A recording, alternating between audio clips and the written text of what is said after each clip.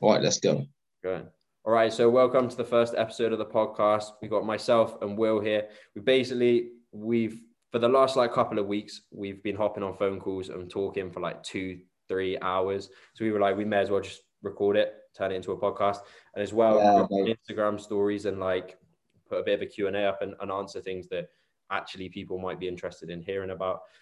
So what we wanted to do on this first podcast is go through basically who me and Will are, what we've done in training, our goals, that kind of stuff, and then a load of questions that you guys have given us on both of our Instagrams. We'll just try and get through as many of those. So if you want to just give us a little bit of information on basically who you are, Will, and go through that.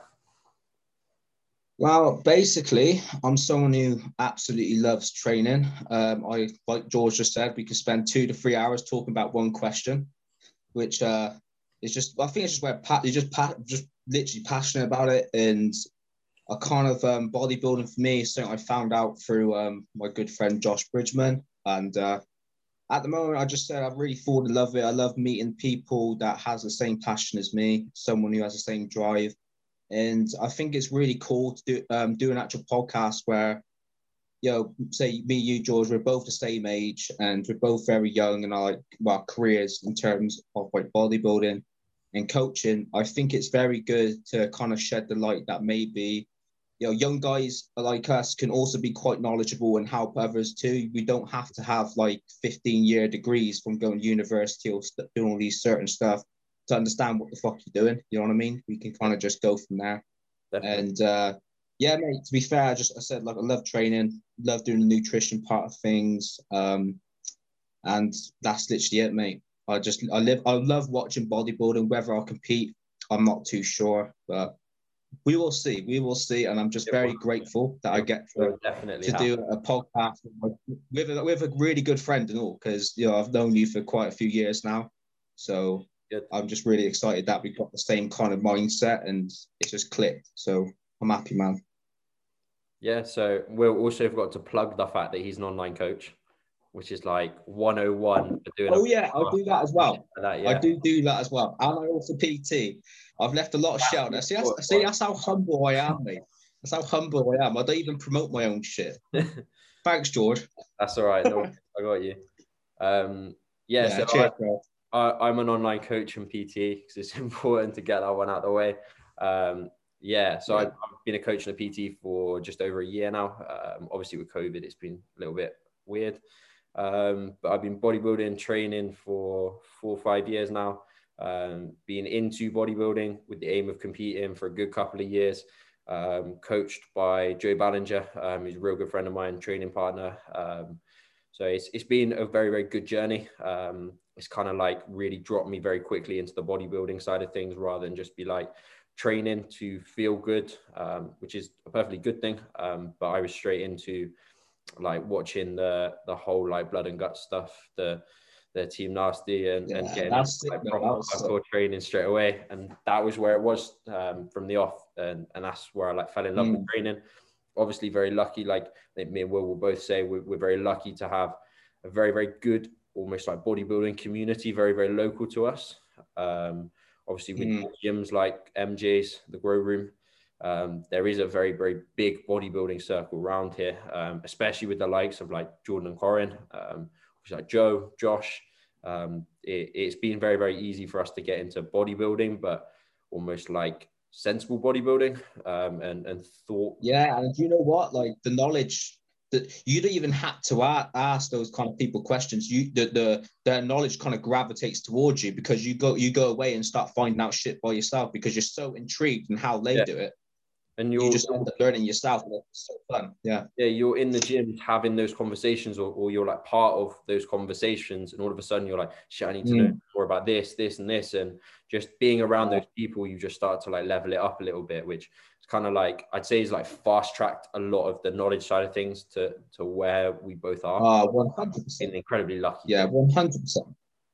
Because the amount I've got on you, do you ever get DMs through it on your from your Insta stories? Probably from your IGTVs, because the amount of knowledge that you do know, do you ever get hey man, how old are you?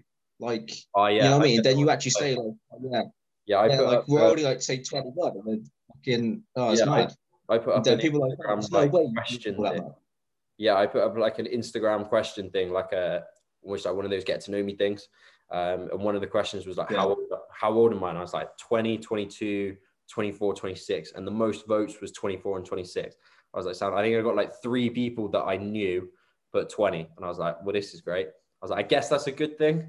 I might not be saying that when I'm like, really good. Like I'm fucking 60, but it's all good. Hey, but this is the thing though. Imagine you in 10 years' time, mate. You know what I mean? That's what's crazy. Good. Like, if you look at the potential you've got now and with the knowledge you've got now, like, imagine what you're going to be like in 10 years physically, like, mentally, and from a coaching perspective, knowledge-wise. Yeah. Like, man, it's only onwards and upwards for us, you know, I think. I feel, yeah, well, I hope so anyway. I get a lot of young people being like, and like people that I've talked to and used to train with and stuff being like, do you think you're like looking too deep into stuff or just enjoy the first couple of years of training and like get those newbie gains and stuff and then start to look into a little bit more detail? It's like, okay, cool. But like, if I take it this seriously now and I get the knowledge now, it's like, right, when you suddenly start to look at the knowledgeable side and start to look at doing things properly, we might have 3, 4, 5 years on top of that. It's like, okay, cool. Like then we're stepping up levels and okay, yeah, it might be perceived as boring now, but I mean, it's going to get to the goals better and quicker. And that's the dream. Yeah, you have to find new ways to overcome little hurdles because you will get there. It's only a matter of time before those 2 years of like, you know, first 2 years of training where you can just kind of do anything and almost grow. And then you have to start wondering, okay, maybe I should probably start eating right. Maybe I should probably start looking into supplements, what they do. Maybe I should start sleeping better. Maybe I should actually look at my training split, how I'm training. Am I training to failure? And maybe invest in a coach like George because he's fucking amazing. I've heard reviews. So yeah, on there, bro. But it's like almost imagine if it's like the whole rebound thing out of a prep. You can kind of see it in the same way. It's like if you take like that opportunity where you know you're going to grow very, very well and you optimize that, how much more muscle could you put on than if you were just kind of like letting it happen? Like the amount of people that come out shows and rebounds and they don't make the most of it. They just go out and eat whatever they want. And within 3-4 weeks, they're back at pretty much their off-season look in terms of body fat levels, water retention, all that kind of stuff. Yeah. Whereas it's like, okay, if you took this seriously now, it's like you could be 1, leaner and in a better position to grow muscle, but 2, have grown more muscle over that period of time. It's just, okay, it might not be like the scene thing of, oh, it's fun, just do what you want, enjoy it. And that kind of almost like sacrifice now will pay off in a huge amount in the future. But then to a degree, like it just basically fast tracks you. It fast tracks you, literally. Fair, like you could go on. Sorry, I was gonna say like you'll probably say the same thing. Whereas like we do enjoy this. Like most people say, go out and go on nights out and party and enjoy yourself. It's like we also wouldn't be doing this if we didn't enjoy it. That's a really important note. And I definitely don't enjoy partying, so it's completely like it's easy for me, right? So yeah, it feels natural. And yeah, okay, sometimes every now and then it's nice to go spend time with people. 100%. You can do it in a 100%. Way that's congruent with your goals, or you can just enjoy it and with a load of knowledge you can make it fit in and you can make it work, and you know it's not going to be detrimental. It's just about being sensible and doing what you enjoy. Like I'll happily stick to a meal plan because I enjoy having the structure. That doesn't mean like that having a meal plan makes you any more boring. Like I do this without a coach. Like I like having that structure there. It's the same with like daily routine. Like I prefer having the routine there. I feel more productive in my life. I feel happier. Like just enjoy it. But that doesn't necessarily mean you're like a boring person or anything. And that's something that definitely gets thrown around a lot in like fitness. It's like, oh, if you're not like weekend and having a drink, you're a boring person. It's like, no. Yeah, and do you know what? Like, as much as I think social media is great because it gives everyone a platform to speak, and I'm all about that stuff, awareness and preaching and all that kind of stuff. But it does give access to people who have exceptional genetics and can just, can literally just do what you said, like freaking go beach, go and get pissed up every single night and look amazing. And those are the people who's getting 200,000 likes. And the thing is, those 200,000 people who's liking that are thinking that they can do the same. And then they always wonder why they can never get to that composition. It's because that person is just a genetic freak and phenomenon, and that you can't do stuff like that, you know? Yeah, you have to be a bit more mindful. Yeah, genetics of what you're doing. You to a point, but at whatever point, whatever your genetic like potential is, whatever your genetics is going to take you, there's going to be a point where you have to suffer. Like, and if you're not mentally used to that, like, you can have fucking amazing genetics, but when it comes to a prep and it's hard and you're not used to the structure, like, genetics are important, but if you still don't have that discipline and that mindset and all the stuff that like you have to have, and you almost have to have more of without the genetics, then it gets to a prep and you need to get like inside out, and you can't mentally hack it. And that's like the downside. But all right. Because you see so many people now, like when they go to competing, and it's like, you know, they got really, really good genetics, because I've seen people train like dog shit, and I'm like, fair play, you look good anyway. But and then they come to a prep, and it's like they're like 20 weeks out, and like and they're already struggling, like in terms of diet, and like, no, it's either you need to get like sort your shit out, or like, because this is just not for you. Because if you're 20 weeks out and you're saying you're suffering, then you're doing something wrong. You know what I mean? Had to struggle properly, and that mental resilience isn't there. All right, before we get sidetracked, and I think we should probably go into some questions, because we can definitely we better add, because we're gonna get told off by loads of people if we don't answer these questions. So yeah, I know we got to go through at least more than like one question on this, because I have a feeling that might be all right, okay. Right, when you choose a question from Instagram. Right, what do you want me to start, or you? Yeah. If you go for one, and I'll find one on my Instagram now, and we'll do that one after. And we'll keep these relatively short. Like, we'll go in detail, but relatively short. Oh God. All right. Okay, and so I got a question. So, how to improve digestion? So, how would you go about if some client went to you and said, George, I'm struggling with digestion in the off season, and I don't know how to kind of fixate that kind of stuff. Like, what kind of tips or advice would you give? Yeah, so first thing you'd look at is what's going on around their lifestyle. Their stress management as kind of a number one priority. That is very likely going to be a cause. If your stress levels are through the roof, your ability to digest, especially in an off-season, large amounts of food is going to be dramatically impeded. So that's typically where a lot of people fall down, and that goes for whether you're in a cut, maintenance, or bulk. This is kind of the thing that a lot of people overlook, is it's very quick to jump on a supplement to try fix something when really it might be something else. So looking at where your stress is at, where your sleep is at, all that kind of stuff. Next thing you'd probably look at is the food. Yeah, exactly. Like little habit things that are going to make a difference with your digestion specifically. And are you drinking enough? Are you drinking enough? If you're not drinking enough, then you're going to be dehydrated. Your body's not going to absorb the food as well. It's not going to digest it as fast, because you ain't got no fluids to flush shit around. So I would definitely recommend, if anyone is to add any problems with digestion, just make sure to check your water first. Maybe make sure you're getting at least 4 liters to 5 liters a day. That's just my opinion. And then maybe look at like the types of food. Is it like single ingredient foods? Because processed foods will wreak havoc. You never know. You might be gluten intolerant, or wheat intolerant, barley intolerant.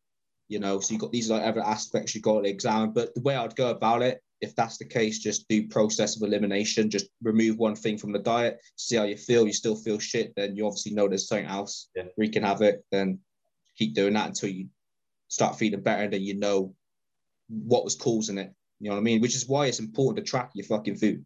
You know what I mean? It makes a big difference, and that's why having a meal plan is a lot easier, because you can pinpoint stuff better. Mm. Another way of doing that Exactly. is something that's called a FODMAP diet. So what you do is you essentially you strip back your food to the basics. FODMAP diet is pretty basic, boring foods. Like, it is literally just like your chicken, potatoes, rice, veg, all that kind of stuff. But it's very, very low irritant. Hardcore bodybuilding, bro. Yeah, that's basically what we Hardcore eat anyway. Yeah. If you have digestive issues on that, you know it's then not your diet. If you don't have digestive issues on that, then cool, you know that it was something in your diet, and you can slowly start to reintroduce foods. I tend to recommend that to clients as opposed from pulling things, because you can kind of cut the digestion quicker. Although it might not be as like interesting, and you might lose that variety, as soon as you switch to the FODMAP diet, if it is a digestive issue from food, you cut it out there and then you can start to reintroduce stuff. And that's always the way I've recommended to do it with clients and stuff that have had digestive issues. And like I said, if you still have an issue on that, you can then know that it's either something to do with your lifestyle, whether it's stress management, whether it's like huge amounts of inflammation and like stress from training. That can also be a big contributor to it as well. Or then you may potentially have some other issues that need digging deeper into if you've got both of those in check. Yeah, protein consumption. We had like a 2-hour discussion the other day on the phone. This one, but we will go out today. That's another podcast. No excessive. That's another podcast. That's the important one. Yeah. Right. Yeah. If I you think we smashed that question. Yeah, that was good. That was like detailed. But how much knowledge did we just give in the space of like 3 minutes? We need to get better at doing it like that, and then our podcast will be fucking with information and not just like us going off on a topic. That's why we got to leave stuff like that protein intake topic. We won't touch on that one because that will just go on for a let's leave that for future podcasts. That has to just be the whole podcast. So. Yeah, we might do a podcast specifically on protein intake and how you should not have that too high. All right, I'll do one from mine. If you could train with anyone in the world, who would it be? John Meadows. John Meadows. That was quick. John Meadows, Joe Bennett, and Mike Van Wyck. And to be fair, I'm just a fanboy of Seth Rossi. I'd like to train with him, Antoine, and James Hollinshead, and that's it. If I could train with those guys, I'll be happy. Oh yeah, Fuad. So it's a mixture of different training styles, but I'm all for it. Yeah. How about you? For me, probably be like Dorian Yates, Ant Bales, Leroy Davis. That would be pretty fucking good. Just get you go straight to the dungeon. Yeah, that's like fucking how much can you tolerate? Like that's real hardcore bodybuilding. That'd be sick. Keown Pearson, he would be an incredible. Keown Pearson. He's mad. He trains very, very hard, like very, very high intensity as well. Like that, some of those like American boys doing stuff out there, like Hunter Labrada and stuff like that as well. Like, I was going to say Hunter Labrada. Hard. He's mad. Yeah, so that would be good. I'm trying to think. Yeah, that'd probably be it. That's probably like my big list. Would there be anyone? Would there be anyone that may be out there that is more just from like a fanboy standpoint that you would like to train with, just because it's them? Or you've already named them? Yeah, that would probably be it. In terms of actual like, I get what you mean. Maybe someone like Neil Curry. That'd be good. I've looked up to like Neil's physique for a very, very long period of time. He's got a pretty sick physique. He trains fucking hard too. So that would probably be a good one. I'm trying to think who else. Obviously someone like Chris. Bumstead. You just can't. It'd be silly not to, would it? Like him and Ian Val, imagine them two collab, like, and with that, like, collab with them two at the same time. So, that'd be fucking insane. And to be fair, same as you, like, same with Joe Bennett. So Rough Diesel, Terence Ruffin. That obviously is pretty much the same training. But again, physique. Incredibly long period of time. You know what the quick answer would have been, don't you? So we just said the whole fucking pro league. Yeah, pretty much everyone. We might as well just said, Just go train. Yeah, we'll just train with every pro bodybuilder we can find because that's just what we love. But as I said, we've been very fortunate because you said you've been brought up like training with Joe Ballinger, and Yeah. Joe, watching Joe Ballinger train is fucking, like he's like a demon possessed. He's like fucking, he's strong as fuck.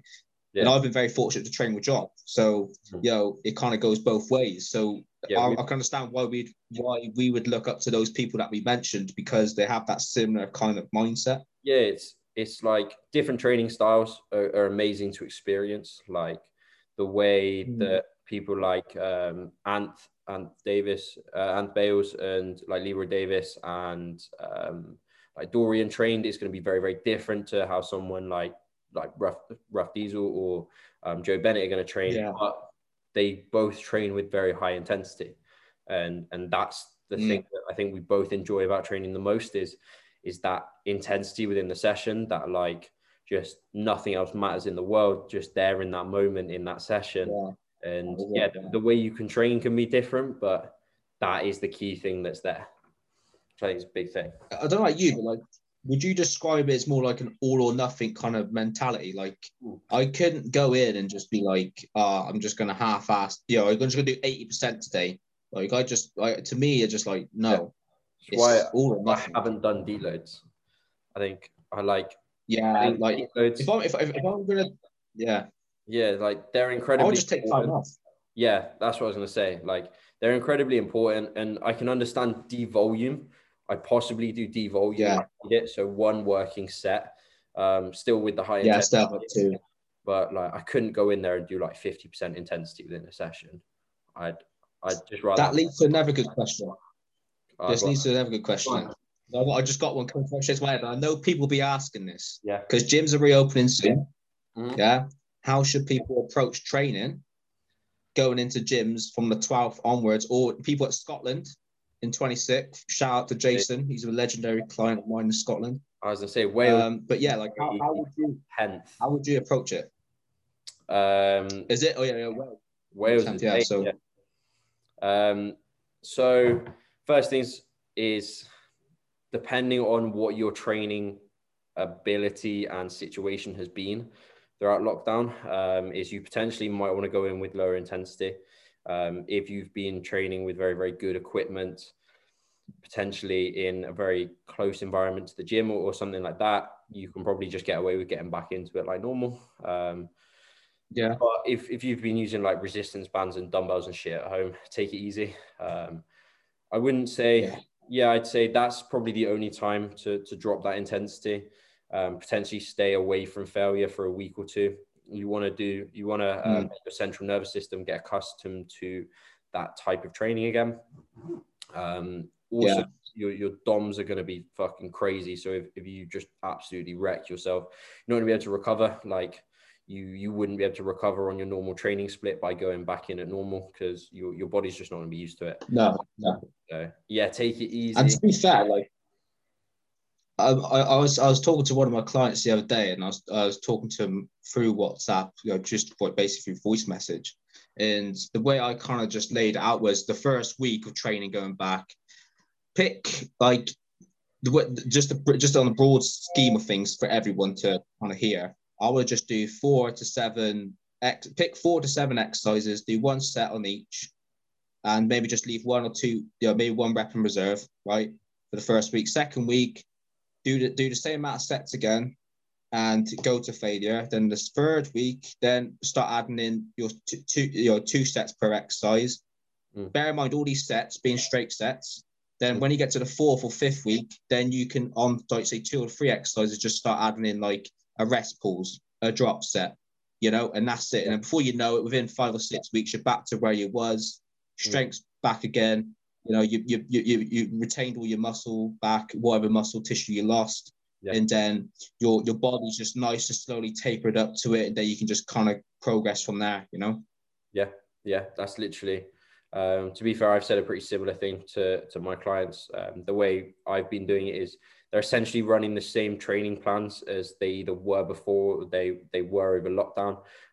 But the biggest change is that training intensity. Like I kind of want to get them accustomed to a little bit more volume again. So it's still 2 or 3 sets, so they can just get used to doing a little bit more work in the gym. Just because they're in the home training, the volume has still been decently high. It's the intensity that's had the because I guess that's due to the lack of weight, right? Yeah, exactly. So the intensity's seen the difference, but the volume is still being quite high. So potentially in coming back into the gyms, they'll actually have a reduction in volume, because obviously we know we then have the ability to train more intensely, and we can recover from less volume if we do train intensely.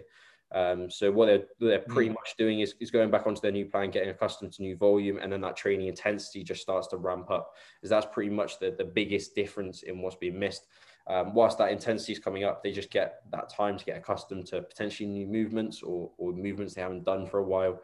But yeah, 3-4 weeks, you should be in a pretty good spot.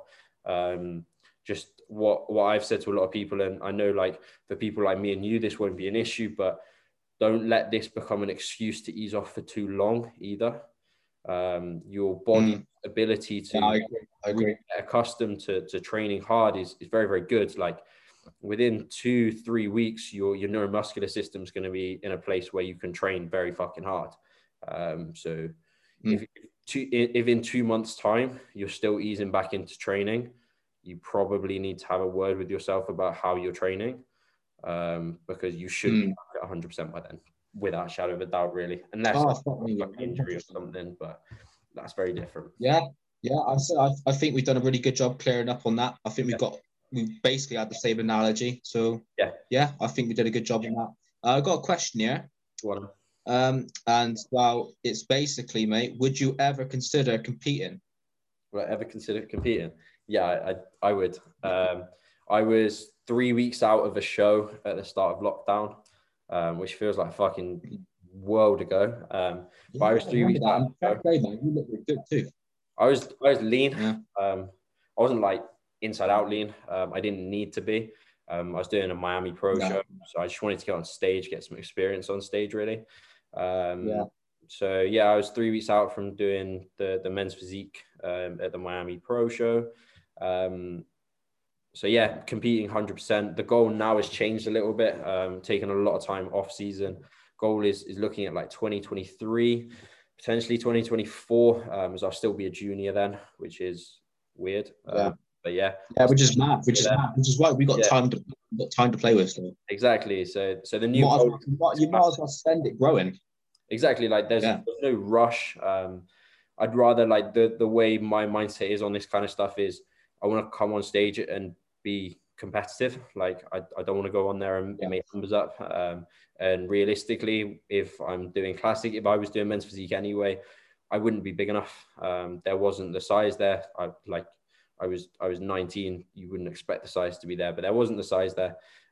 So pushing an off season, just sucking it up, digging down and trying to put on as much size as possible, ready for 2022, 2023.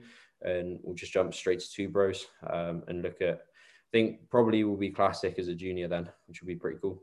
What about yourself? Yeah, like I said, man, like you definitely got that potential because like your aesthetics, if you look at from say your shoulder to your waist ratio, your proportions are very good. Yeah, it's like I think just for you and for me also, just time. Yeah, it's just a case of time to get bigger, just mature muscle, and that's literally it. Like, and obviously, we'll probably dive this bit onto like another podcast, like the enhancement side of things. But obviously that's probably a stepping stone if you was going to take this serious, you know what I mean? Yeah. That's something you may have to, you're probably more likely going to have to dabble into, to be honest. But there have been some phenomena that can, do it. People like Bob Waterhouse, Keown, Natural. Yeah, Keown Pearson. I think Terence Ruffin at one stage, wasn't he? I think he managed to get to like the pro, like his pro. I think he got his pro card natural, but then he started taking. I'm not too sure. It would have. I think he. He would have had to get his pro card in bodybuilding because classic is. He went straight in and started competing classic as soon as it opened. So yeah, he would have done it in bodybuilding, but definitely more than likely.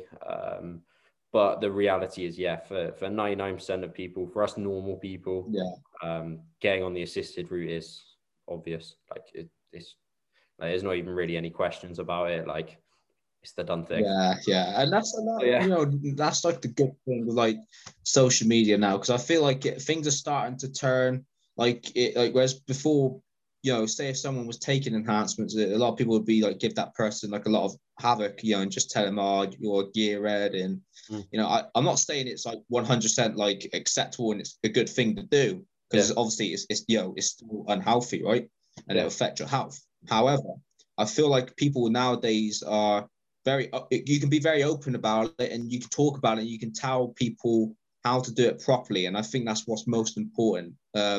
Especially like young people like us, like people who are pros now, like, you know, 10 years ahead of us, or like, you know, they've done some silly shit, and you know, they had to experiment and do some stuff, and they can tell people like us the right and wrong ways of doing it, and then we can tell younger generation from ourselves how, you know, just this knowledge of get how to be more better and keep yourself healthier in a sense, and do it correct, basically. I think is a very good thing. 100%. No, definitely. I think it's also got to a point now where people have realized that while steroids help massively, they're not a miracle drug. Like, you're not going to look like Chris Bumstead if you jab a little bit of test. Like, that's not how it works. The people that still look good still put in a crazy amount of work and discipline. Like, you can put in gear and you can still look like shit. Like, that's a very real thing. Some people just respond better to it. Yes. Some people get away with training a little bit more like shit. Yes. And it will allow that. But if you want an incredible, like a legit good physique and you're on gear, you still have to take your shit seriously.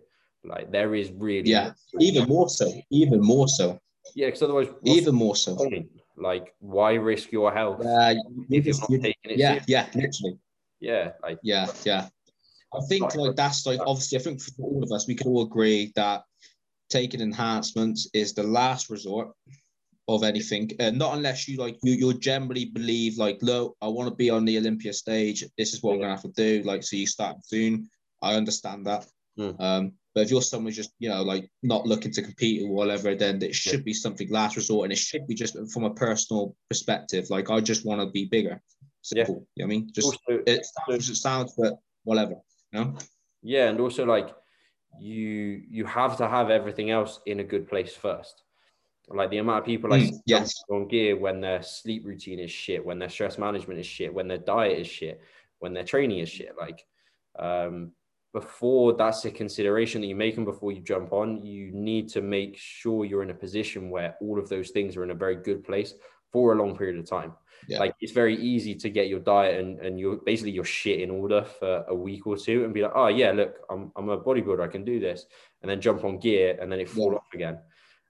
Whereas like, you have to be doing that kind of shit for years to really like because really show. Like, even if you're doing it for years, you know, if you actually manage to do it for say a year, I guarantee you would make decent progress. Just doing those things consistently for a year, then you know, you wouldn't need to take enhancement because you'll still be making progress. You know what I mean? It's when you've been doing it for say 1 or 2 years, that your progress you're seeing is very minimal. Like, you're probably gaining 2 or 3 pounds. Then maybe you'd consider that.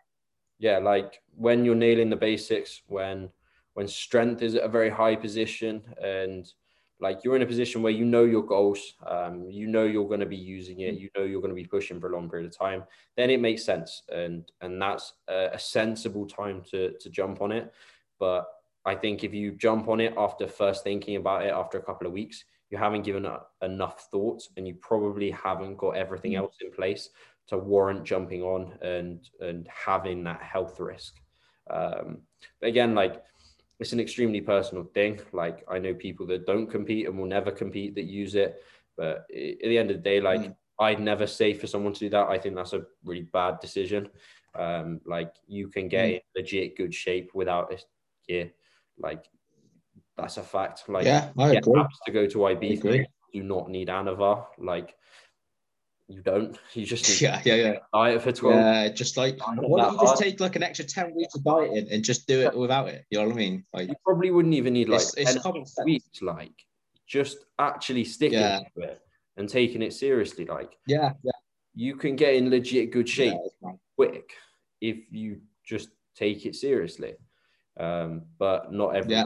will go with that approach. And Yeah, everyone wants it like that though, George. You know what I mean? Like quick and yeah, easy. Whereas like 6-pack abs in like six minutes, bro. exactly. It's like all that like diet stuff I is love those. the world we live in a little bit. To be fair, there was what's his name? Evan Centopani put up a post on Instagram. This is old, Yes, like this is that animal pack post. he's like one of the realest dudes ever. Yeah, Yeah, but he was like the basically the world we live in is kind of fucked, where everyone's got sugar-free this, diet this, and it's like, yeah, okay, they're useful. yeah, Don't get me wrong, but realistically, you just have to be uncomfortable, and it is going to be shit if you want to do something like if you want to get good results, wherever it is, whether it's grow, whether yeah. it's like get lean, it's going to be difficult, and constantly looking for a way to make it easier is going to be selling yourself short, and just sucking up, Yes. embracing it is going to build Couldn't agree mental more. strength as well as get you the result. Mm. So And I think that's the thing. Like when people get off a prep or like a diet and phase, they think, oh, it's now off season, so let's just do willy nilly and just like fucking just totally have a proper binge fest. Who cares? Let's have fun. But you know when someone's done an off season right. Like I sent Joe 2 days ago in our gym and freaking sorry outside our gym and freaking he pretty much you can see him eating his food and he's like absolutely just like ugh. He's just shoveling it in. He's like, mate, I cannot eat anymore. But he's eating it from all clean foods. And yeah, people who say off season should be like easier, off season in a sense is actually harder. suck And like way they're more. both hard. They're both harder. Yeah, It's just that you're just ones you're eating over excessive. yeah. The other one you're under eating. But the That's thing the is, only difference. the harder you make your off season, the easier your prep will become. If you stay clean and you stay in good body composition, like you will not have to drop as much. Like I put up a transformation photo of 3 months difference from January to now. It was about a week ago, and I've only gained like to put into perspective, I've gained like 20 kilos this year. In that last 3 Yeah. months, I think I gained like 2 kilos, which over like Yeah. relatively speaking, that's fuck all. But you can see in the difference, like the body composition is completely different. Like there are no Oh changes yeah. in that. What's like everything else was the same as it has been for the couple of months before. No real differences. The only thing is we just tidied up diet to a T. Like it was the same as what Joe's doing. Like every single meal was clean, whole food sources, and it was not fun. Like it's difficult, but my strength has blown up like it's never blown up. My physique has improved like it's never improved. Like just my fullness and my look is on a completely different level. Like I went from like struggling to press like the 55, like the 52.5s in like October or something. I got like 2-3 reps on that for incline. Like I'm pressing the 60s now within like 3-4 months. Like just from tidying up food, like there's not really been a huge amount of difference in what's gone in over that time period. So just simply recomp at the same weight, but a bit more, Yeah, and it's good. something It's good. That's really good. Yeah, it's something that Joe tells me a lot in our check-ins, because I know Patrick tells him a lot as well, is like the goal of bodybuilding is to not be the heaviest person there or the lightest person there, is to look the best. Like if you're staying the same but looking better and better and better, that's good. Like that's a good thing. That's really good. Yeah. But it's like we're at social media nowadays, like I'm this specific weight, I'm that weight. So everyone's just chasing numbers. Yeah. And which actually makes sense actually. Yeah, go on, Karen, because I've got a question which is going to lead to this in a minute. So I was going to say, like, you can tell, like, if you look at some of like the open bodybuilders who are like 300 pounds and like, yeah, fuck, they look massive. Then you look at some of the 212 bodybuilders, people like Sean Clarida. Sean Clarida on stage was like 83 kilos, I think. He's actually 177. Yeah, he was like low 80s or something. And like he looked, if you just saw a photo of him, you would think he looked up there with the 250, 300-pound competitors, without a shadow of a doubt. Yeah. Because he's shorter, because of the way he holds his muscle, he's going to be lighter. But that doesn't mean he's not an impressive bodybuilder because he's lighter. He's good for. And that's why he won the Mr. Olympia. Exactly. You know what I mean? You just have to have that just goes to show away from what your weight's doing. And if you can look fucking good at a weight, that's the important thing. Like, how you look matters more than what that scale number says. And that goes from both dieting to growing as well. Like, the look is the most important thing. Well, what was the question? Oh, 100%. And I was going to say, because this kind of question does actually stem from basically like people like always going by numbers, is that you know, me and you, we both log our numbers in gyms, you know, so we know what we did last week and so forth. But someone's asked when to log and not to log numbers during a training session, because I'm not sure if you might know what that means, but I can kind of answer that question. Yeah, I know. If you don't know how. Yeah, I know what you mean. Yeah, because I was going to say. Go on. I think we've both had a very similar change in the way we've done this. From speaking, like, I think we've both had a very, very similar change in the way we look at things. So I'll let you go for it. Right. Okay. So usually I will always track my heavy, my back off sets. But anything that when it comes to like, say if I'm doing a heavy set of 8 to 12, I'm picking a weight, I'm not going to fail between 8 to 12, and I'm going to do 2 drop sets. I would only track just the 8 to 12 bit for that specific weight.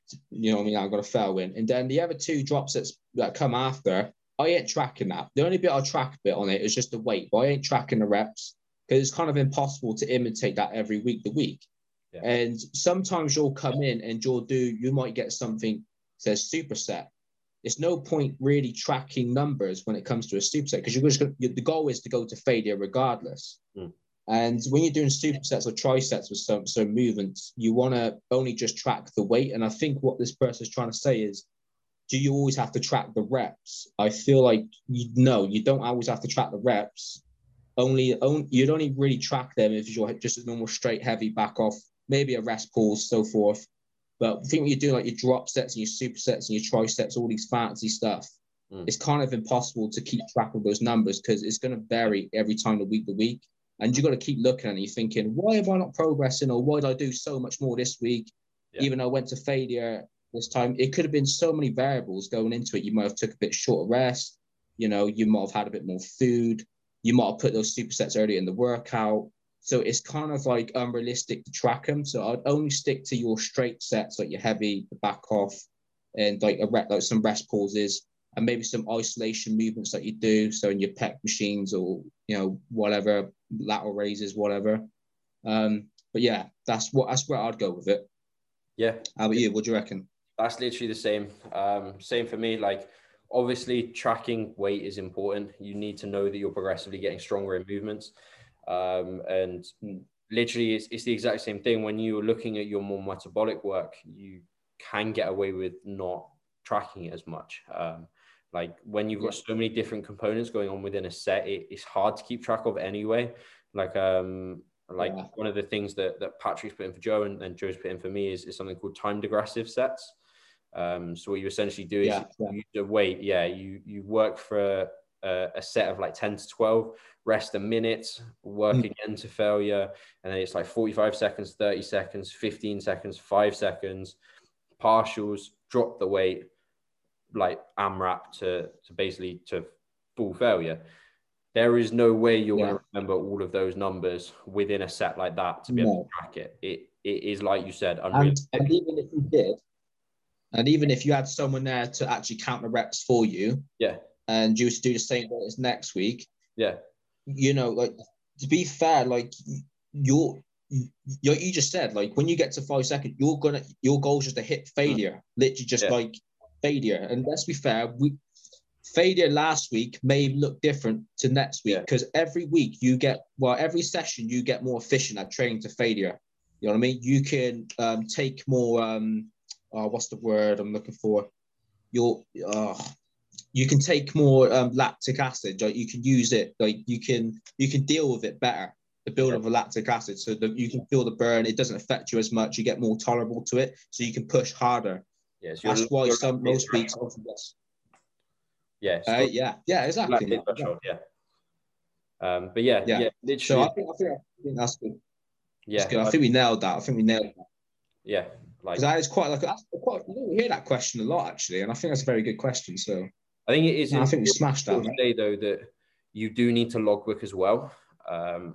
Yes, I did it for a little period of time where I just chucked my logbook away for a month or two and just trained to failure. And you find yourself coming back to it. Yeah, my mental approach towards heavy sets was very different because I didn't have a number in my mind.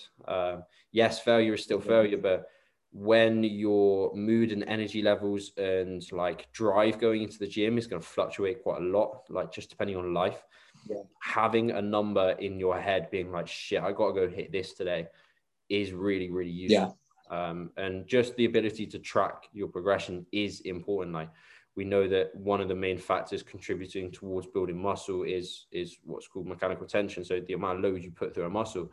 So that needs to get progressively increasing to provide more and more of a stimulus to grow more and more of a muscle.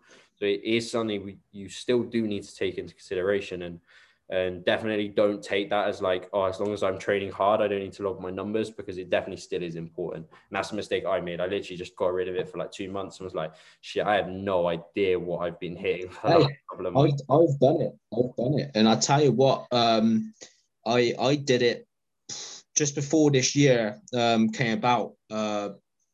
And I was I told Josh, Josh would know. I didn't track anything because I just felt like I just needed, because before I met Josh, I was kind of just doing this high volume, I kind of more Jay Cutler kind of style. But man, I was already training to failure, but I was doing like 25 rep sets, like loads of like stupid shit. Okay, don't get me wrong, I still made some good benefit of that, but anyway, so I kind of went back to that kind of style, and I noticed very, very quickly that that's only good if, like, say 2 weeks, 2 or 3 weeks, you could probably get away with that. But then, like you said, as you start to progress and you don't notice as much change in your body, and say you have to start tracking these variables, because if you don't, then how do you know if you're progressing or not?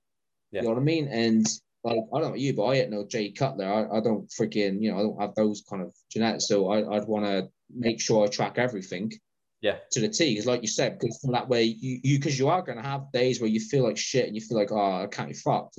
But then you go in and then those numbers are there, you can't run away from them, and if you don't do those, that in your mind is like a massive regression. So it's kind of pushing you like, well, fuck how I feel, what my emotions being, I have to go in and nail this, because this is what I love and this is what I do, and that's why we do it. That's the whole idea of like tracking stuff, so you can got a good measurement of your progression through week to week. Also, like, you can't then, like, as a coach, you'll know this as well, we use training and training performance as a huge indicator on what's going on with a client or with ourselves. In terms of stuff like recovery capability, in terms of stress management and stuff like that, we know that if our ability to recover is going to be impeded in any form, our ability to improve our training performance is going to be down. And whether you're pushing into a prep or a cut, or into an off season, if you see that training performance drop off, we know something's gone wrong, like further up that chain. Potentially like sleep might be off. We know that nutrition and digestion might be off. And without that actual like measurable log of what's going on with training, it's very difficult to kind of see that, as opposed to just having a client say, or just feeling yourself of, oh, I'm not feeling very strong today. Because the difference between not feeling strong and not being strong is different. And one has no real difference. If you're not feeling strong, but you're still hitting the same numbers, life's good. Like, potentially you might need some more sleep. Like, you might just be tired. Like, there could be a little couple of things, but if you're actually just feeling like fucked and your strength is like way down, something's going wrong further up that chain that needs to be fixed and addressed. I 100% agree. And that's why tracking all variables throughout the day is, just tracking your training is not always going to be good enough. You need to track, what you're doing on the other 22 hours of the day. that's going to have just as much effect on your training and your training does on those kind of things, you know. So you need to track everything, basically, is what I'm trying to say, because the more you can track, the more you can understand if something does go wrong, you got solutions, you know what you have been nailing, and you also know what you haven't been nailing, and then you can kind of just go from there, and then you feel like, oh shit, this is what's gone wrong. I need to address this, and then you'll start noticing things will start picking up again. You think, oh, that was the reason why, you know. Yeah, definitely, definitely. All right, we'll go from Let's say, you got any questions? Yeah, as I say, I've got a good one. How would you look to bring up a weaker body part within your physique? Weaker body, more. I'd probably do low volume, more frequency. Yeah, literally. That's literally it. I'd spread it. I'd spread the volume out for that body part, and I would hit it more frequently. So if we say arms, for example, because let's be fair, a lot of people maybe need to have more arms. Yeah. So, and this could go with doubt too. So let's say we just talk about arms and doubts. Why don't we give arms and doubts, pair them together on our own day, and then we can also a bit of biceps on the end of pull day, and then a bit of triceps on the end of chest day, and we can have doubts on the push day, you know. And you got 2 days you're hitting chest, and then you also got another 2 days hitting biceps and triceps. So, you know, just spreading your volume out across the week. Again, a split doesn't have to be across 7 days. It can be across as long as possible. That's a myth. So just, you know, just find that whatever body parts you feel needs to be bringing up, then that's what I'll do. I just lower the volume down on those specific workouts and spread the volume across the week, so the frequency is a lot higher. Yeah. Would you do the same? Or? Yeah, that would be a big consideration. One thing that I would definitely I'd probably almost look at this first is your exercise execution around that muscle group and that connection with the muscle group. 9 times out of 10 people don't have a lagging part through genetic, or they might do, but if you've trained everything with a high intensity and with a fairly balanced frequency, you will not have a crazy lagging body part, and potentially that exercise execution is something that is going to be letting you down. Like, it's something that I've noticed, like my legs were never amazing. My legs were strong, but they were never big. And it's all right. Okay, genetics might be a big part of this, but let's actually look deep into this instead of just blaming genetics. And I've changed up. Yeah, like exercise selection. And for me, more, it was actual execution and cueing. Like, I would move through movements and just try and get strong. And this kind of links into the logbook. And you just being strong in a movement is not enough to have a big muscle group. Like, you can full stack the leg. Look at like tempo and stuff like that.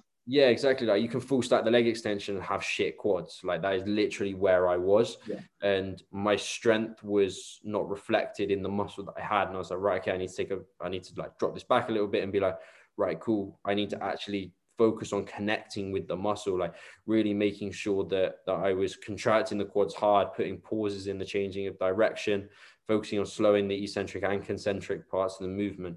All that kind of stuff made a big difference. And again, like you said, exercise selection as well, finding movements that not only connect better with quads full stop, so adding stuff like pendulum squats and stuff into it, but also finding movements that biomechanically work with me better to allow me to challenge my quads. Yeah, that's the big thing. That's the big thing. Yeah. Because I always tell everyone that you need to have an open mind, because like what works for you won't, let's say, work for me. You might feel a pendulum better than me. I might feel a hat squat better than you. Yeah. Whatever, both work the same muscle groups. But it's just, again, it comes down to mechanics, and you just got to gauge on which one you connect better with, which one's more safer for you to perform with. And like I said, like one that you're not feeling any internal stress from like some joints. Because I know there's a lot of movements, like for me, for example, a stiff leg deadlift, I've only just like recently found this out, but like that's probably not a good movement for me mechanically, because I've got very tight hamstrings. As much as I try and like stretch them out and, you know, do all that kind of stuff, I always find that just a normal conventional deadlift is better for me. Just purely because I like to bend my knees. And if I was even to set the bar down on the floor and flat on the floor, I need to put it on blocks to make sure that my back's purely level like that. Yeah. Because if I just set it up, I'll just completely on the floor with no blocks, I'm actually bent down like that and I'm hunched over. That's you imagine trying to do a stiff as well. Yeah. Not good. Yeah, my stiff legs are up on blocks, so I've got a flat back. Like I've had injuries, like, I've got a herniated disc, so I can't comfortably get into the same range. But I put mine up on blocks, and it feels amazing. And that's where like having an understanding of what that impacts on in the movement is important. You can't just like start to change up an exercise without the understanding of what is going on and what's actually changing, because you potentially might be making it worse for yourself in the long run. It's important to have that understanding. And that's something you got to look at, because when if you ever look at, say, if someone ever looked at you train and when you're PTing someone, I guarantee if they was to follow you just doing your session and they say, George, why are you doing this exercise? Why are you doing that? You'd go, oh, I'm going to be working this. The reason why I'm doing this first, so it's not going to impede this next movement. I'm also going to connect me well, so I get better connection with my other following movements. You got like, why you're doing that movement first. Why you got that one third. A lot of people just do it just because that's what it says on the plan, and they don't really know why. Sometimes you need to have explanation on why you're doing things the way you're doing it. So people can understand, which is what I always recommend. People, you got YouTube, you got Google, like there's so many great people to look at. Like you got like John Meadows, you got like Joe Bennett, you got the Muscle Mentors, you got so many people that's pretty like teaches you how the body mechanics work for certain movements and why certain exercises go where in terms of selections. I think understanding that will not only improve your connection to your muscle, but I think it will improve your physique, because you'll be able to connect well, you understand why you're doing it. Yeah. And how to set up machine properly. Yeah, or literally just having a coach that knows it too. That's probably the easiest. Like there will be a huge amount, like there's a huge amount of training things that Joe has taught me, but without having a coach, I would never have known that. And like that's probably one of the biggest things that you can do with it, because they'll be able to give you, a good coach will be able to give you considerations based on you as an individual. Like they'll be able to look at a machine and look at the way you're performing a movement through like form check videos or something, and tell you adjustments to make based on how your body is moving through that movement, your biomechanics, your path of motion through that movement. A good coach will have an eye to be able to say like, okay, you might need to like put a D handle on this to change this up, or you might need to potentially like start to move away from the actual like chest pad or stuff like that.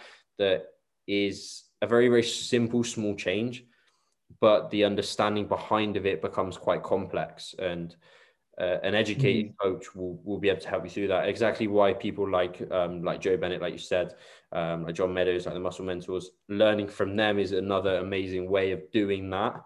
But you can start to learn from everyone's different point of view, not just like your own. And then you can start to like, especially if you are becoming a coach, you can start to assess things differently for clients. Like if you're a coach and you just program like leg press for a client and that's all you give them, it's just like leg press 2 sets, you are leaving a lot on the table that could potentially give your client amazing progress or shit progress, just based on what they think a leg press should look like and how they think they should perform it, as opposed to what it should be looking like. Like foot placements, tempo, like stuff like that. Like hold at the bottom, you're going to band it or whatever. Just so many variables that goes into it. It's absolutely ridiculous, but. That's why having an understanding and an education, especially as a coach, is stupidly important, and something that for some reason is quite overlooked. It's getting better, to be fair. Like it's becoming a thing that is more like accepted and known is individuals pushing education and looking to improve their coaching from education, as opposed to just like fancy marketing strategies. And getting more knowing your shit. Yes. And do you know what? I will happily put this out there right now. I think there's so many people out there, and like it might be funny maybe for me saying this, because we're very young and we're starting. So I reckon so many people are jumping on this coaching wagon now.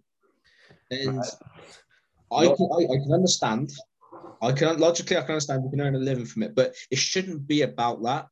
Like, what it should be about, like, how I got into coaching was I was helping people at the local gym just with their training, like just normal PT. And then I said, hey, man, I'll do your diet for you. And he said, hey, man, I'll actually start paying you for this. And I was like, well, shit, if I'm that good, I might as well start my own coaching fucking thing. So I started it kind of just happened, you know?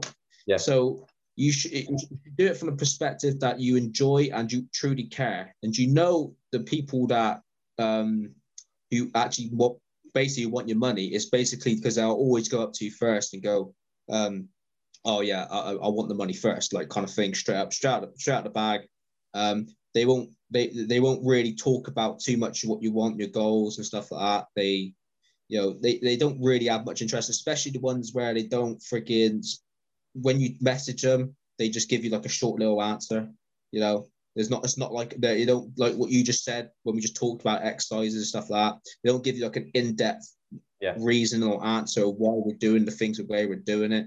Yeah. It's just they don't care and they just want to take the money. So, be wary of that.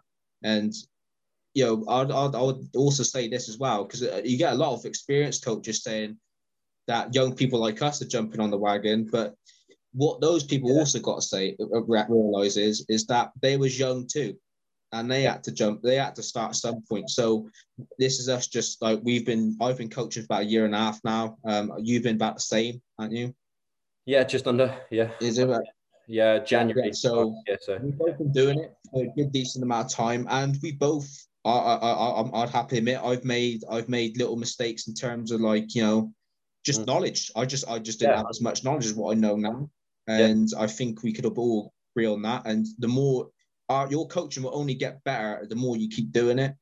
And if you're someone who is looking to get into this, I would really invest into other people who do know their shit. Like actually invest into like people like Joe Bennett or like John Mayer's website or Callum Muscle Mentors or JP site. There's so many like studies and people that gives great information. Yeah. It's just whether you really have the time. It basically really, if it just comes down to if you actually have the effort to actually soak it all in and actually apply it, So the thing is as well, like for both of us, the transition into coaching made sense because we already were pretty into passionate the fitness industry and we already had very good base level knowledge. Like I think pretty much every coach will sit there and say they've made mistakes in the past. Like that's a natural part of learning to become good at something. But the base level of knowledge that we came into it with, I would say is pretty high. From the people we spent a lot of time around, like we knew a good amount about training and nutrition and programming and coaching. Whereas I do think now there is, like you said, like everyone has to start somewhere. 100% agree. Like not everyone becoming a coach at the moment shouldn't be becoming a coach. It's definitely not like that. But I think you should spend a large amount of time learning the industry. Like you wouldn't start servicing cars if you just fixed one issue in your car. Like you wouldn't become a mechanic if you just changed headlights in your car. And it should be seen as a profession like that. Like this is where it gets like really, and it's a bit shit that there's no way of standardizing how good a coach is. There's no qualifications. There's nothing like, if you were going to see a mechanic, you would go to see someone who really knows their shit and can do a job properly. Like you wouldn't just, like I said, you wouldn't have fixed a small thing in your car. Like if I can change the lights or something and you're suddenly a mechanic. And that's kind of what happens with online coaching at the moment, because there's no regulations or anything around it. You get people that have done a small transformation with the help of another coach, and all of a sudden they're a coach, and you're like, where the fuck has this come from? Like you follow get a result, and all of a sudden you're a coach. It's like, whoa, that is a big jump that isn't a sensible jump to make. It's like as soon as anyone has any issue that is remotely different to what you went through, what the fuck are you going to do?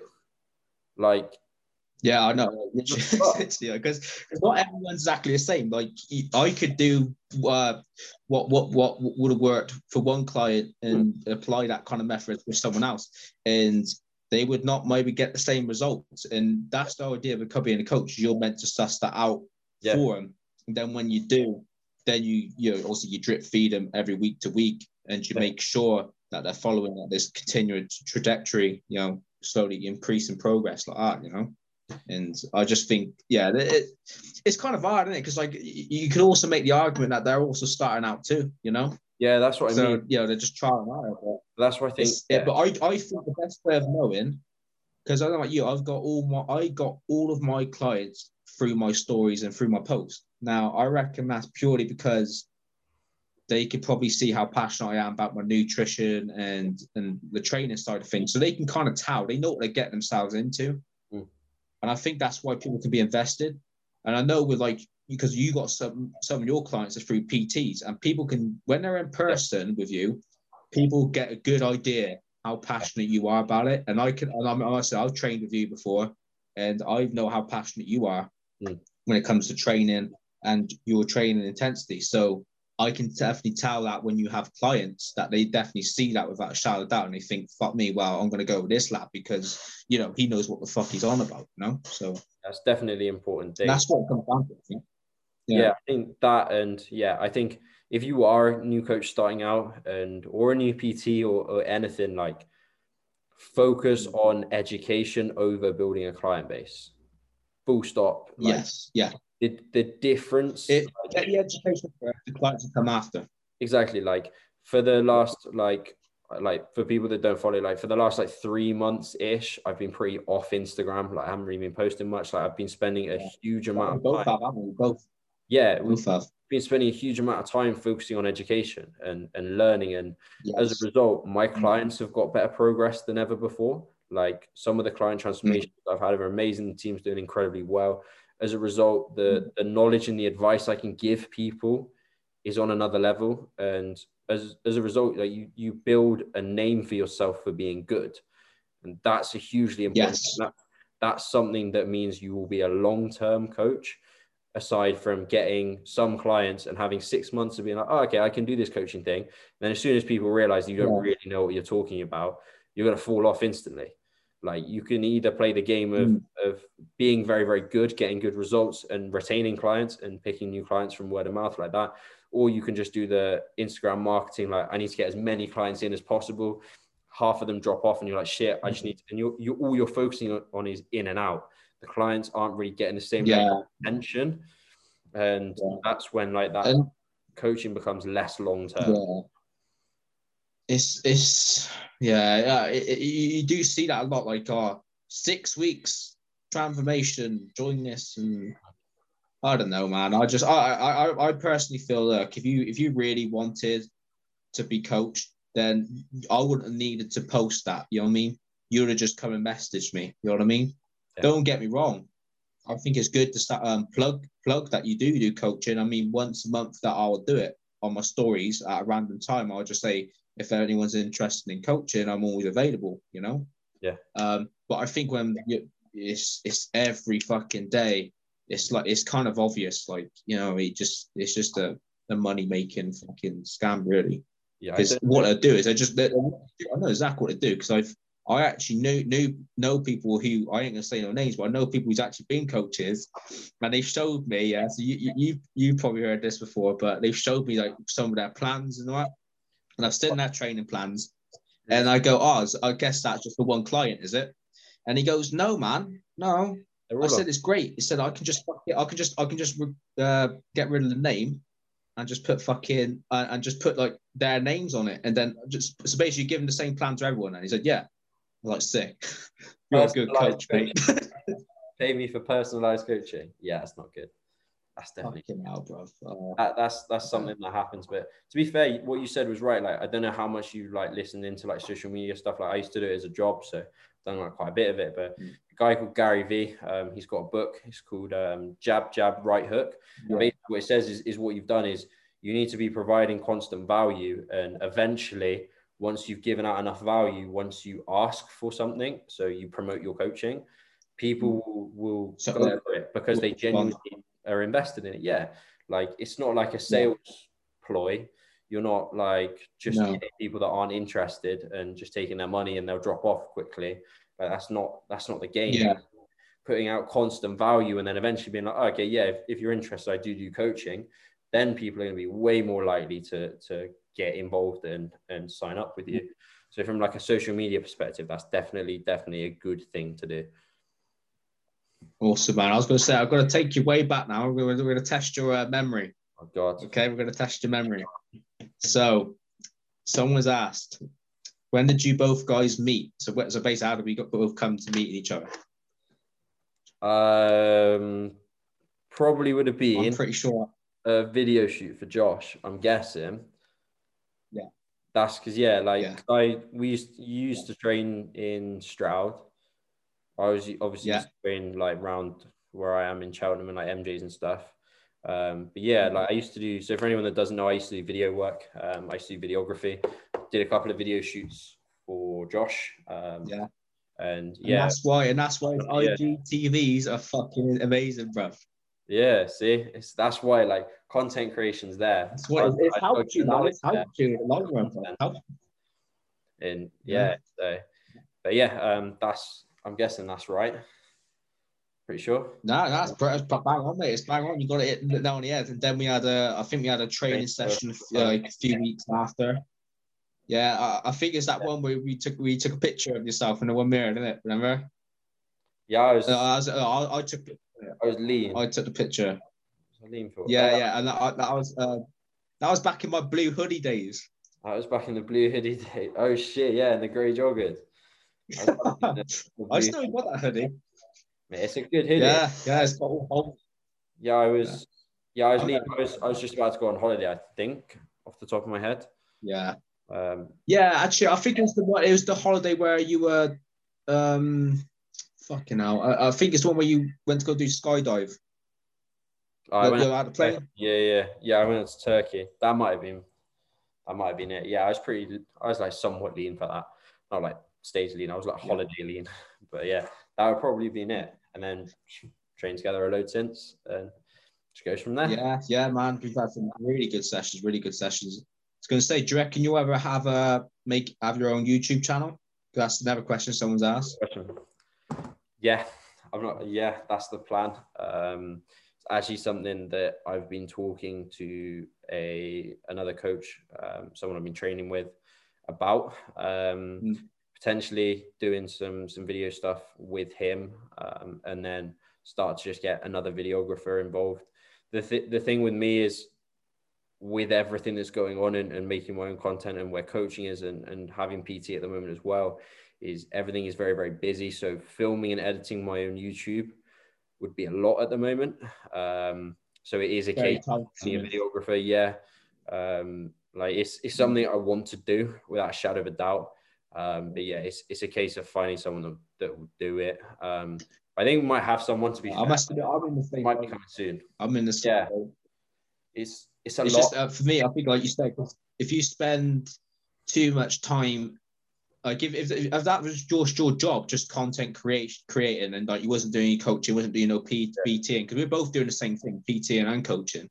So, and if you were starting to do like video editing for, like pretty much ever stuff, training footage and all that, it's so time consuming that, and all that time you're wasting on that is time you're taking away from your coaching, and that would take an effect. You know what I mean? Take a huge impact. And so I think like for us, it's just the fact of getting a videographer really. And I think that will just come just purely when I think financially it's ready. And to be fair, like I'm fortunate, I could probably do it, to be honest, but I'm very like, because I'm someone who's come from like a background that don't really have a lot of money. So when I do actually get some money, I'm very conservative with it. Yeah. I'm very safe with it. So I like to make sure that I've got a huge bracket above it before I can start investing in other things, because I'm always afraid that I'm always going to be broke. And I don't want that, you know what I mean? Definitely the sensible way of doing things. I'm like, for me, it's I always try and put investments back into what I'm doing. That is something that is always considered. So for me, it would just be a case of finding someone that I could work with long term that would be able to like get a quick turnaround on videos, and just finding the right person to be able to do it consistently with. Like I said, I think I've found someone. I've got another really good friend who's an exceptional videographer, and we might be able to do the odd thing with him. And that would be like incredible production content, like, but that would probably be a very rare occasion thing. So it's just finding that middle ground of just sorting it out, sorting the logistics out. But for me at the moment, it's just getting back into the gym and start filming just sessions, like just literally, like even if it's on my phone, just getting training content back up again, because that's always gone really well for me. Like people always like seeing, and it's probably the same for you, like people like seeing the way we train because of the way we train. Yeah. So and I think that's the content I literally just stick to and all, because I don't. I think there's the only really people you can really look to actually really do train to failure is like your typical pro athletes. Yeah. But like you don't really see many like really like youngsters like our age trying to train like that. And I think maybe putting a camera in front of that and like showcasing actually like, you know, these are what the pros are basically doing at our age, because like 10 years ago they were doing the same fucking thing. Yeah, like, and I think this is what you have to do. Just almost not just like the side of things where you're like training to failure. Like training to failure is important, don't get me wrong, and like it's not easy, but the real like difficult thing is taking a set past failure in a sensible way. Like you'll know what I mean by that. Like a lot of people can very, very easily take a set to failure, but anything past that is suddenly a struggle. Like that's where real true training intensity comes from. Right, we'll just do one more question then. So all right, this is a pretty good one. What got you into bodybuilding itself in the first place? Like not training or anything, like bodybuilding.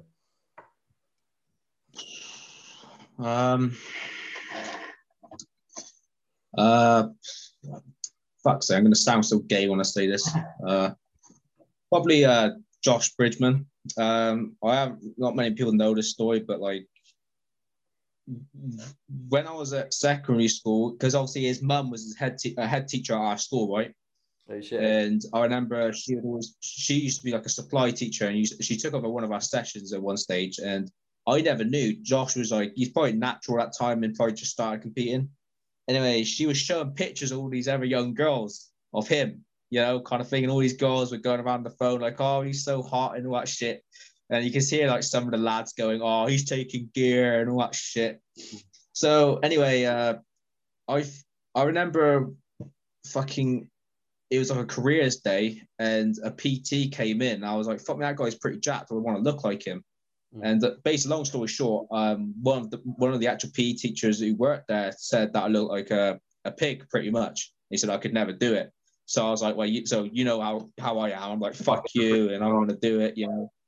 So I lost a shit ton of weight as well. And to be fair, I actually thanked the guy. Because he did basically put a boot up my ass and like, you know, kind of kickstarted it. So when I started losing those weight, and I thought, oh shit, I could actually probably put some muscle on. And then, have you ever heard of that YouTuber, Mike Chang?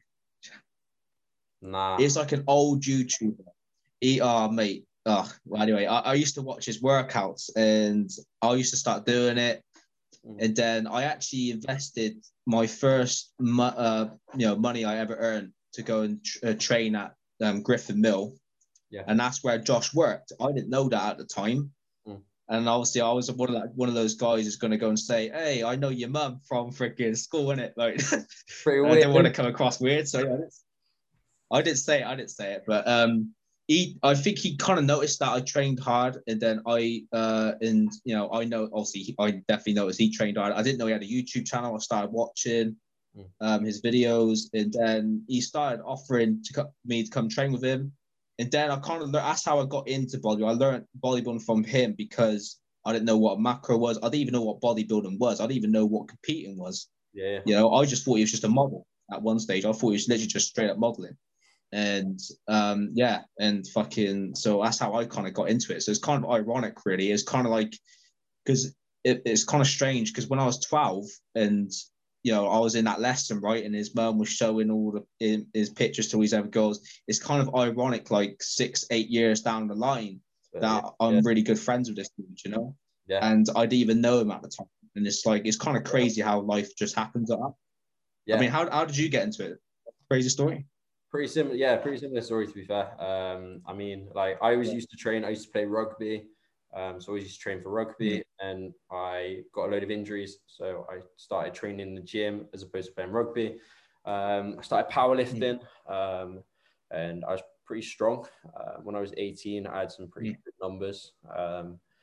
And I broke up with a girlfriend. Like a relationship ended with a girlfriend, like a long-term girlfriend, and it literally happened that Joe was running a 10-week challenge or something like that. And I jumped on that. I was like, you know what it's like sometimes when you're just like, fuck this, I need to change everything. Like I need to sort my shit out. I need to do this. And I was like, I just want to do something different. I want to like actually just like step shit up. So jumped on board with Joe. This would have been start of 2019. Like I said, already powerlifting, already training. I was tracking my food for a very long period of time. Like the basics were there, and the fundamentals were there. I was strong. So we essentially did like a body recomp. Ended up going really, really well. And Joe put up an Instagram story being like, because obviously like for anyone that doesn't know, like me and Joe are very like live close to each other. Like we train together a lot. And he was like, someone come train legs with me. And like me being a fucking 18-year-old who'd been on with him for like 5-6 weeks, I was like, fuck it, yeah, I'm doing it. So I went and trained legs with Joe. He said, but knows why, but he said yes. And yeah, we got a session in. Probably one of the best sessions I've done. It was good. Like, and from then, me and Joe just ended up getting on really, really well. The more video stuff and content stuff I was doing, the more and more we were like talking. We ended up like spending more time together. Like I was helping him with some video content, and he like helped me more and more with training and stuff like that. And he'd give me like a load of advice on what to do and stuff like that. I eventually ended up, this was like then 9 months, 10 months down the line of us like just chatting all the time about training and him helping me improve my training, obviously still being coached by him. I went to one of his shows and filmed one of his shows. It was the British in 2019. And when I watched that, yeah, I remember. Yeah, the Watford, the British finals at Watford. Went and watched that. After I saw that show, I was like I want to get on stage. Like, I want to do this bodybuilding thing. Like, obviously seeing Joe get up on there and win it was amazing. Like seeing everyone support him and stuff, I was like, fuck, like that is sick. And then watching the pros come and do it, because it was the pro show as well. So seeing like James, Nathan Dasher, Samson, like that was like, holy shit. I was like, that is what I want to do. Yeah. Obviously, like started to look into it like a little bit more on the competitive side of things, realized that like the goal for me for a very long period of time was men's physique. So I was like, that's what I want to do. And then obviously it just kind of went from there. But yeah, getting on board with Joe was massive, obviously with the help he gave me. And then going to that show was when I was like, competing is for me. I was like, that's when I was like, I want to fucking get on stage. And do you know what? Like, I feel like that'll probably what's probably going to happen to me. Yeah, because you're like, fuck, I want to do this. I've never seen a show like actually there in the flesh, and I'm going to go and support Josh when he gets his, like, you know, hopefully I think he's going to get, I'm pretty damn sure he's going to get his pro card this year. And it'd be so great if he does, and I'm pretty sure I might get that feeling also, but we'll see. But we'll watch it. That's really cool though, man. I wish it was me up on stage. That's literally what it was. I was like, I can imagine doing that. I was like, that's it. Like, you just have that moment where you're like, that's what I want to do. It's weird, but yeah, that was it. It's almost like you just need like that little those little seconds of that experience to really actually push you over and think, fuck yeah, let's go. Which is, I think, the biggest thing. I'll try and think of it now, and I'm like, I don't. It don't seem real to me. For me doing it, but maybe seeing someone I know dearly and are really good friends with doing it, and seeing it in person, I may change my perspective, and may change me, and I might have got to you, George. Hey, George, you never guess what, bro? I'm fucking doing it. Let's I'm go. prepping for next year. I'm starting prep now. I'll see you on stage, brother. You better fucking bring it. You know what I mean? Yeah, man. Mate, fucking hell. I think That'll be sick. That'll help. I think that'll help a lot. Like, it will just give you that. It literally is. It's like the vision of doing it. That's why I completely get. I want to get on stage to get the experience of getting on stage, and have it as a motivator. I completely understand that. That's why I was going to do the Miami Pro Show. It just makes it more real for you, a clearer goal. If that makes sense. Yeah. I get it. And I think that's what's just waiting for me. I'm in that station where I'm just at the moment. I'm just pending. I'm pending. I'm still deciding. I'm not too sure. And I think just having an exciting experience like that would probably lead me one way. You know what I mean? Yeah. To go maybe doing it. Yeah, and I think that I just need to experience that. But I'm really looking forward to seeing that show anyway. And I said I'm looking forward because Joe's competing at the end of the year, isn't he? So which show? October. He's competing on June the 6th, but he's also got 3 or 4. I think he got 3 lined up after that.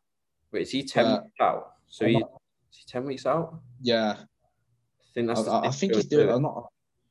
I think he's doing the same. Yeah, I can't remember what the name of the show is. Because me and the lads are going to go and watch it together. Ethan, the Never lad, a good friend of mine, Ethan, has just got the ticket, so we're going to go and watch it together. I know he's got 3 shows planned straight after that, because obviously this the one he's going to do is a pro qualifier, because you've got to qualify to then do them. Yeah. And I think Joe's got to do that also, hasn't he? Yeah. Can't remember what shows Joe's doing later shows though. Joe's looking at October. Yeah. I think he's October in it, or Yeah. With I think he's still got 2 months left. Yeah. Still time. That'll be fucking good, man. It'll be a good season. For sure. It's very good to see everyone competing. Everyone that's been getting ready at the moment. Yeah, man. See them all on stage. It's gonna be cool. I mean, yeah, man. You ain't, man. It won't be long before you'll be on stage and we'll be fucking cheering you. You know what I mean? Man, that's gonna be exciting. And I'll have to do the podcast by myself because you're lazy out to get fucking on stage. Man, we'll do it on prep mode. Should be half asleep, but we'll still do it. Yeah. We'll still do it. You could do a prep series as well. Do a prep podcast series. To be fair, that will be something that happens, or even just a prep YouTube series or something like that. Just keep content going. Yeah. I'm enjoying doing all this content stuff now, so it'll be good to keep pushing. Yeah, as I said, man, it's really nice just to do it with someone that's same mindset, same age, and just it just clicked. Everything just easy. It's I find it really easy talking to on your own. It's so easy. Yeah, it's way easier than a podcast on your own. Fuck that. Yeah, maybe not. Yeah, especially when you go like that, you're pausing, it just don't sound good, does it? Nah, yeah, definitely. Yeah. All right, just seeing as that's been. I think we smashed this first one, mate. No, I was gonna say we've done pretty well. I think we haven't gone over too much. I think that's been about an hour and a half ish. So I think we've done. Yeah, and we managed to get more than 3 questions done. Yeah, we kept answers pretty short. There were some answers where I was like, "Fuck, we did well on that." I was expecting it to be a lot longer, but no, we've done well. But yeah, you guys, if you like the podcast, if you want us to have any specific guests on, if you want us to talk about any topics or do more of this Q&A kind of thing, then let us know. Either drop myself or Will a message, and we enjoy making this shit. This has been fun sitting on the chat with Will for this amount of time. So if there's anything you want to this is literally no different to how it would be if we was in the car just speaking to each other on the phone. This is literally what we would talk about anyway, so it's no different. If you give us topics that you want to hear about, then we'll just do the same shit as we normally do and just record it and talk about it. But yeah, hope you guys enjoyed it, and like I said, let us know if you want to see more of this kind of stuff, or if there's anything you do want to see.